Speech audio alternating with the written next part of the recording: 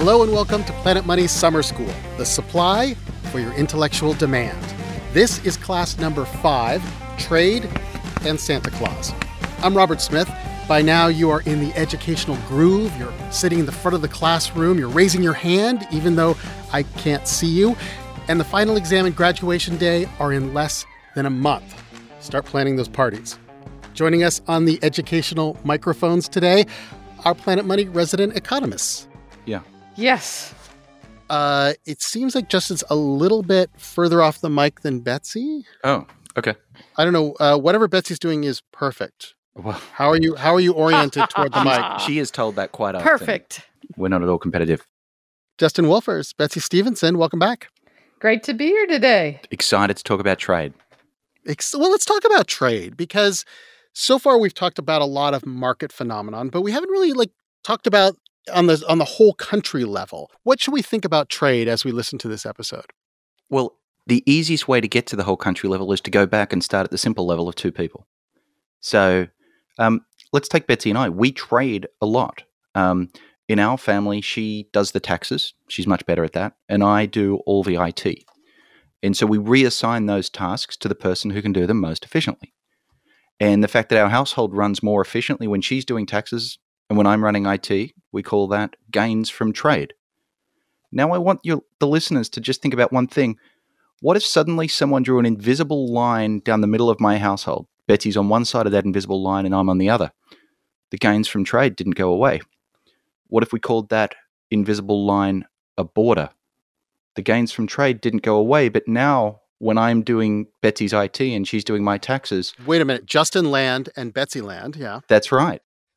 When Justin Land is providing IT support for Betsyville, that counts as an export from my country to hers. And then when Betsy helps with my income taxes, that's counted as an import from Betsy Land to Justin Land. And since this imaginary world is a world of free trade, you both benefit, and that invisible border in your home doesn't matter. But in the real world, borders do matter. I mean, once you have a border, different countries can make different rules. They can put guards at the border. And one thing they love to do is charge a tax on everything that goes back and forth across the border, a tariff. Justin, give us a quick definition of tariffs. A tariff is a tax on imports. But a lot of people get confused and they think that just the people in the foreign country are paying those taxes. But what we're going to learn is, tariffs are really just a way for us to collect revenue from ourselves. Tariffs are all around us. Think of all the products you have that are made in another country. You might have paid a tariff on its import and not even know it. Or maybe the U.S. government negotiated with another country so that product has no tariff. This is a huge subject of international law and negotiations, and there are so many fights over who pays what. Today, to illustrate this weird world of tariffs, we're going to play parts from an episode that first aired in 2015. It was hosted by Jacob Goldstein and Stacey Vanek Smith. I agreed to help them start off the episode by meeting up with Jacob in Brooklyn on a Saturday morning, dressed as Santa Claus. Here's us having fun with that. Robert Smith, what are you wearing? I am wearing red pants, a red overcoat, a black belt. I'm dressed as Santa. What am I wearing? You are also wearing a Santa suit, something I never thought I'd see, Mr. Goldstein. Me neither. But we are surrounded by, 1,000 people dressed as Santa. I'm trying to get my belt to work. You having belt trouble? Yes. Do you need our help with this, or? No, I'm okay. It's like a $14 Duane Reade Santa custom. This is red velvet pantsuit. It's got a hood over it, long sleeves, some embroidering here. Yeah, the embroidery is beautiful, gold embroidery. And look, this looks like a real belt. That's actually holding in some girth. Oh, yeah. This is SantaCon New York City 2015. It's the annual tradition. You dress up as Santa, you get drunk, you ho-ho-ho, you march in the city, dance a little. Yeah, I'm not here to do that. No, you're here, I'm sure, for a nerdier economic reason. I'm here for what I think is actually a more exciting reason. There is this international dispute going on right now over this basic question. What is a Santa suit? Today on Planet Money Summer School, we consider a lawsuit over a Santa suit. It gets to the heart of how international trade works and these strange taxes known as tariffs. And stay tuned after the story when our economists show us that there is a whole universe of hidden fights over tariffs that shape almost everything we buy. The Santas are going into this bar right here, and I'm going to go join them. I'm going to go back to the office and do the story. Have fun, man. Bye. This message comes from Western Governors University. WGU is a nonprofit university committed to helping you reach your academic goals at an affordable price. They charge a flat rate tuition for every 6-month term, meaning the more courses you complete each term, the more affordable your degree becomes. Offering online bachelor's and master's degrees in business, IT, education, and nursing. Learn more about their offerings at wgu.edu/planetmoney. The past is never past, and every headline has a history. I'm Ramteen Arablouei. I'm Rand Abdel Fattah, and we're the hosts of Throughline, NPR's history podcast. Each week, we go back in time to better understand the present, bringing lesser-known stories and perspectives to the surface. Subscribe and listen to Throughline from NPR.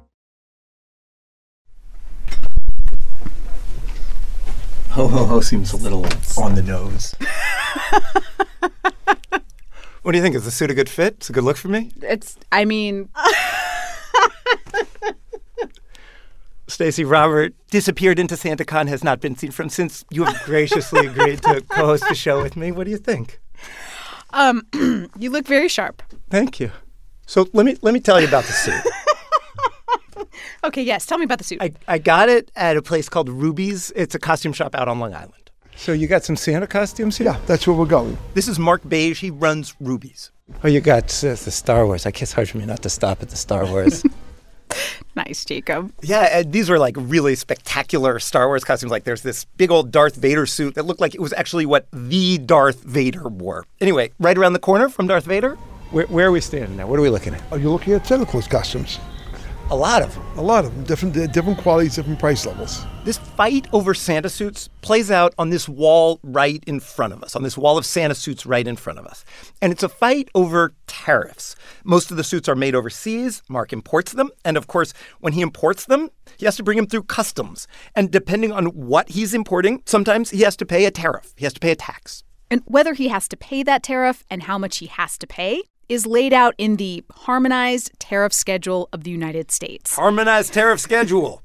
It is 99 chapters long, and it lists tens of thousands of specific items. But it doesn't list everything. There is no line item that says costumes or Santa suits. So there has been this long-running fight.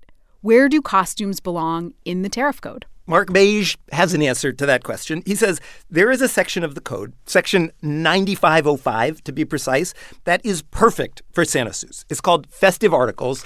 I printed out the page. Here, you could just read some of the stuff in there. Okay. Christmas ornaments of glass, of wood, nativity scenes and figures thereof, artificial Christmas trees. It's not just Christmas stuff. This section also includes stuff like party favors and confetti and streamers. And all this stuff, festive articles, come into the country duty-free. No tax. Mark imports costumes, so of course duty-free is good for him. And according to the government, some Santa suits, like the cheap ones in front of us in the store, there is no question. They are festive articles. It's made out of a flannel type of fabric. It's a back closure with Velcro. This one is a festive article. But then Mark shows me a different suit right on the same display, a nicer suit. Well, it has obviously the pants. Tell me what these pants look like. They feel nice. They're made out of a plush material. You have a jacket which has a zipper, has the white fur cuffs, white fur collar. It's got this nice lining. And Customs looks at this nicer Santa suit and says to Mark, "This is not a festive article. You made this so nice. This is clothes." And clothes go under a different part of the tariff code. To import this suit, Mark has to pay a 32% tax on the jacket and a 29.2% tax on the pants. Yeah, there's a pair of gloves, white Santa gloves. Those come in at 10% under the tariff code. And Mark thinks this whole thing is ridiculous. He says it's a Santa suit. Clearly, it's a festive article. This is the epitome of a festive article. I mean, when else other than Christmas are you going to wear this? I mean, it's nice. I could put on this red fur jacket. It's a little bit chilly today. This is like the perfect weight for, 50-degree weather. Right, but when is the last time you went around dressed as a Santa Claus? calling this Santa suit clothes, Mark says, makes it a lot more expensive for him and for customers, too. He passes the cost on to us. Yeah, of course. So if you were going to pay $80 for a Santa suit, for instance, $10 or $15 of that $80 would be tax. And there is a lawsuit over this issue, a lawsuit over this question of what is a Santa suit. The person bringing the lawsuit is him. It's Mark Beige. The suit is Ruby's Costume Company versus the United States. It's basically Mark saying to the government, come on, a Santa suit is a festive article. But when I ask Mark about the lawsuit, he doesn't really want to get into the details. He actually points to this guy in a suit and tie who's been following us around the store, his lawyer. That's John Bessick. He's been our customs specialist, our attorney for many, many years. So, all right. How did we get to a world where a lawyer needs to be present to have a conversation about a Santa suit? And I don't mean this rhetorically. I actually called up an expert. I called up Douglas Irwin, an economic historian at Dartmouth, and asked, how do we get here? And he says the story starts with the beginning of the U.S. government. Actually, the second piece of legislation passed by Congress in 1789 was tariff legislation. Second law Congress ever passed. Ever, yes, was a tariff. On what? On everything. He was in his office when I called, and as far as I could tell over the phone, it seemed like he had every copy of the tariff code ever written kind of at hand. And he said back then, back in 1789, the tariff code was simple. And I imagine that's because there just weren't that many different things in the world, like you could list everything. It's still not that much stuff. He read to me from that first tariff law. He said it's just 3 pages long. Distilled spirits, molasses, malt, cast iron, all leather, tanned or tawed, all clothing ready-made. 7.5%. Oh, there it is. There it is. Irwin says there's a simple reason that this was the second law Congress ever passed. The government needed the money. There was no income tax back then. But there were ships full of stuff coming into Boston and New York and Charleston. And so the government looked at those ships and said, all right, you want to unload them here? Give us some money. That first tariff didn't mention festive articles. There wasn't much of a festive article industry back then. So Douglas Irwin started going back through old tariff codes, looking for when festive articles first appeared. Eventually, he got to 1922. Oh, I think festooning is festive articles. Okay. Here's what it says. Doll heads, toy marbles, toy games, toy containers, toy favors, toy souvenirs, garlands, festooning, and Christmas tree decorations. There it is. That's what becomes festive articles. So the tariff code is getting bigger and bigger and more complex. It goes from that original 3 pages to, if I've got it right, I think now it's 3,681 pages. But in all those pages, there is no line for costumes. So now you have these 2 categories that costumes might go in. If they're clothes, then you have to pay a tariff. If they're festive articles, no tariff. And as a result of this, you have this endless fight that has been going on for decades. And who was on the other side of this fight? Who in the world was arguing that Santa suits and costumes were clothes? Yeah, the answer is pretty fun, pretty delightful. Back in the 90s, on the other side was Mark Beige, was Ruby's Costume Company. He has completely switched sides. And you were on the other side then, right? Absolutely. Well, it's good to be flexible. Yeah, he's owning it, right? He's like, he doesn't seem ashamed of it at all. He's clearly not like a philosopher of the tariff code. He's not arguing over the metaphysics of Santa suits. He's a businessman. And back in the 90s, when he was on the opposite side, he was in a pretty different business. At that time, he was not importing costumes. He was making them here in the United States. We were a 100% domestic manufacturer. And of course, if you're a domestic manufacturer, if you're making costumes in this country, you want importers to have to pay a tariff. It makes their costumes more expensive. So that is why Mark Beige was on the other side. And the government has also flip-flopped on this issue a lot. In the last few years, a lot of the costumes that used to be categorized as festive articles, the government has changed its mind about them. It said, no, actually, those are clothes. I also asked Customs about this. I said, why are you making this change? They didn't comment, but Mark's lawyer, the guy who was with us, he used to work for Customs. And he said, Customs is mostly just a bunch of people trying their best to put things into categories, to follow the rules. The categories aren't always clear. The people working at Customs change, and new people come in and they say, that Santa suit that we used to call a festive article, I think it's actually clothes. And here's why this story is about more than just Santa suits. Santa suits are one little fight in one little corner of the tariff code, and the tariff code is giant. It's thousands of pages long. There are tons of complicated rules. And where there are complicated rules and money at stake, There are people for hire who will help you figure out how to play the game. It's called tariff engineering. Tariff engineering? Yes. That's a real thing. Oh, it's a huge thing. You are a tariff engineer. Sure, absolutely. This is Michael Cohn, tariff engineer and trade lawyer. And he says tariff engineering is not just suing the government, arguing that something should be in one category or another. It's figuring out how companies can build things differently, how they can actually tweak their products so that they get a better deal in the tariff code. There's one really famous example where a shoe company incorporated some kind of fabric into the sole of its shoe just to move the shoe from one tariff category to another. There's a similar kind of trick with costumes, and that is if you use a Velcro closure instead of a zipper or a button, it's less likely to be counted as clothing, more likely to be a festive article, duty-free. In fact, Cohn told me festive articles have been a big deal in his world. It's not just costumes. I mean, there have been cases for years over, if you have a mug or a placemat or a tablecloth and you put a jack-o'-lantern or a Santa Claus on it, does it count as a mug or a placemat or a tablecloth, or is it a festive article? And there are other things that you don't even see. One client came to Michael Cohn and wanted to import this big industrial machine. And Cohn figured out if you split up the machine into two separate parts. Basically, take it apart, right? Yeah. There's like hundreds of parts. Split it up into two separate shipments. Right, on two separate ships. Cohn figured out that the tariff would be a lot lower. It was a lot cheaper. I more than paid for myself. This is totally legal, and it is a totally logical response to a tariff code that has tens of thousands of line items and different tariffs for each one. Yeah, but obviously it doesn't feel good, right? It's logical, but if you step back, and look at the work Cohn is doing here, it's not doing anything for our economy, right? I mean, we want a company spending time and money figuring out what is the best machine we can buy, or would this costume actually be better with a zipper or with Velcro? Paying lawyers just to figure out how to minimize your tariff bill, it doesn't make our products better. And I asked Cohn about this. Would we be better off if your job went away? The very painful answer is yes. For real? You really think that? Sure. Most economists agree that the benefits of tariffs and trade barriers are greatly outweighed by the cost of them. And most tariffs have either gone away completely or gone way down. Back in the 1960s, for example, the average tariff on the stuff we imported was around 7%. Today, it's 1.5%. But the tariff code is still a big, complicated book of rules. And the case over the Santa suit, Ruby's costume company versus the United States, is likely to go to trial next year. You can picture in your mind a courtroom, and there's John Bessick, Ruby's customs lawyer, pointing at a red plush Santa suit and telling the judge, festive article.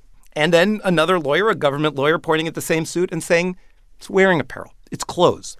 The lawsuit is over a particular suit. It's over the premier plush 9-piece Santa suit, which, of course, I tried to buy when I went out to meet Mark at Ruby's. Of course. Oh, it's this. I think this is the same. Look at the name. 6-piece. Oh, 6-piece, you're right. They didn't have the 9-piece in stock, so I got the 6-piece. It's basically the same thing. Doesn't have the beard or the wig or the plush red Santa toy bag. But, the jacket, the hat, the pants. Come on, it's Santa. Jacob Goldstein and Stacey Vanek Smith from an episode that we first released back in 2015. After the break, the normally composed Planet Money economics professors get upset. They become Grinch-like, if you will, about tariffs and how they distort economies. This message comes from NPR sponsor Microsoft. The world has changed, and Microsoft Teams is there to help us stay connected. Teams is the safe and secure way to chat, meet, call, and collaborate. To learn more, visit Microsoft.com/Teams. We're only months away from Election Day, and every week, or even every few hours, there's a new twist that could affect who will win the White House. To keep up with the latest, tune in to the NPR Politics Podcast every day to find out what happened and what it means for the election. We're back with our economists in residence, Justin Wolfers and Betsy Stevenson. Are you steaming mad? Are you upset at the inefficiency of the Santa suit and the tariff world? It's a waste. I was about to say the same thing. When I listen to this episode, I just think, what a waste of time and resources and legal time and appeals and going over decades and decades. And you imagine this is happening for a Santa Claus suit because we think it's funny, and that's why we did it about this. But this is happening for everything that we import. It's actually amazing. Have you ever seen one of those women's shirts that has a tiny little pointless pocket just around the waistline? You'd think, Why would you have a pocket right there? It turns out that if you make your shirt with a pocket near the waistline, it attracts a lower tariff rate. And as a result... Well, it doesn't really attract the tariff. It gets assigned a lower tariff rate because the whole thing that companies are trying to do is operate within a set of really Byzantine rules around what kind of tariff you're going to face. Right. And so they make these bizarre shirts because it's cheaper from a tariff perspective to make a bizarre shirt with a tiny pocket than to make the sorts of shirts that people would want that maybe don't have tiny pockets near the waistline. So the reason it's important to keep in mind the fact that a tariff is just a tax is because what we know is the higher the tax goes, the bigger the loss to society in terms of reducing the quantity of stuff that we get.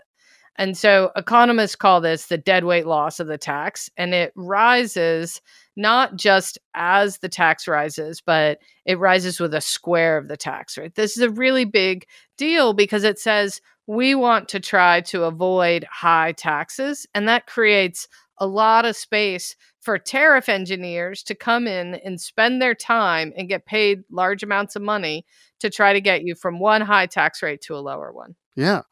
So why are governments doing this? Politics. I think they come to the political judgment. Some governments, some of the time, come to the political judgment that tariffs are going to be popular.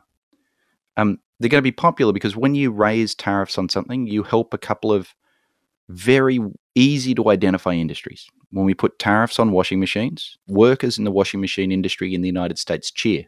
They don't have to compete as hard against China. The rest of us are going to pay another $50 per washing machine. Many of us won't notice, and even those of us who notice aren't exactly going to go out and protest in the streets or change the way we vote because we paid a little bit more for a washing machine. And so a politician believes that they can buy votes by raising tariffs to protect particularly politically important constituencies. Now, I bet some of your listeners are going to say, maybe that's the right thing to do so that those workers can be protected. But the reality is that we often end up with less overall as a society. And we could take something that's a bigger issue like steel tariffs. We can think about the steel workers. But now we also have to think about all the workers who operate in factories and businesses that use steel as an input. So we've got one set of workers that are helped, the steel workers in the United States.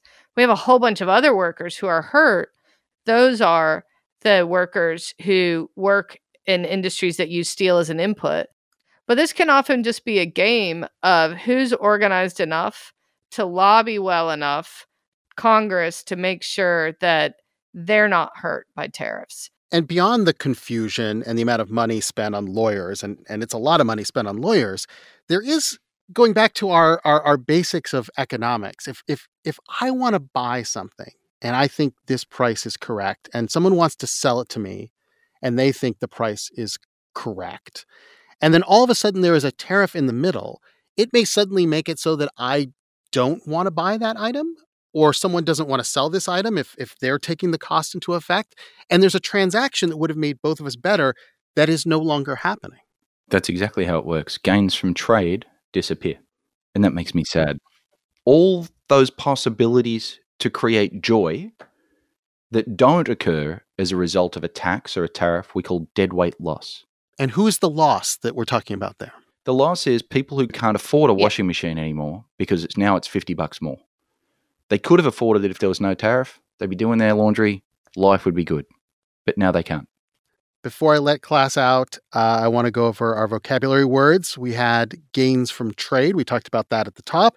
And then we talked about the effects of tariffs as dead weight loss. There are transactions that would occur without a tax or a tariff that would make both parties happy. And those transactions do not happen because of taxes and tariffs. But next time, we're going to talk more about taxes and what is the best way for governments to raise money. Thank you so much, Justin and Betsy. It's so much fun talking about international trade, isn't it? Always. Betsy's like, God, you're obnoxious. Thank you both so much, Justin Wolfers and Betsy Stevenson. You know, the only thing better than talking about tariffs is talking about Santa Claus, so... Wait a minute. I think the class was thinking that they were going to get away without an assignment this week, and that is not how we roll in this class. Let's get an assignment for them to write in about. As you go through your day, think about how it would be different if you were doing everything for yourself from scratch with no ability to trade with others. Ooh, good one. Let us know what you came up with from our assignment this week. We're planetmoney@npr.org. Hundreds of you have been playing along. When we asked you to find inelastic goods, some of you mentioned vinyl records, beer at a baseball game, insulin, ammunition, interesting, CrossFit, there is an addictive substance if I ever heard one, and wedding dresses. Feel free to chime in. We're on a whole congressional hearings worth of social media giants, Facebook, Instagram, Twitter, and TikTok. Yeah, still there, TikTok. We're at Planet Money. Today's class was produced by Lauren Hodges with help from James Sneed and Alexi Horowitz-Ghazi. Sound design from Isaac Rodriguez. It was edited by Alex Goldmark. Betsy Stevenson and Justin Wolfers are professors of economics at the University of Michigan. Plus, they've made a new audio course with Himalaya called Think Like an Economist, which you can find wherever you get your podcasts. Next week, we go deep into American tax history, and we have a special guest lecture as a guide. I'm Robert Smith. This is NPR. Thanks for listening.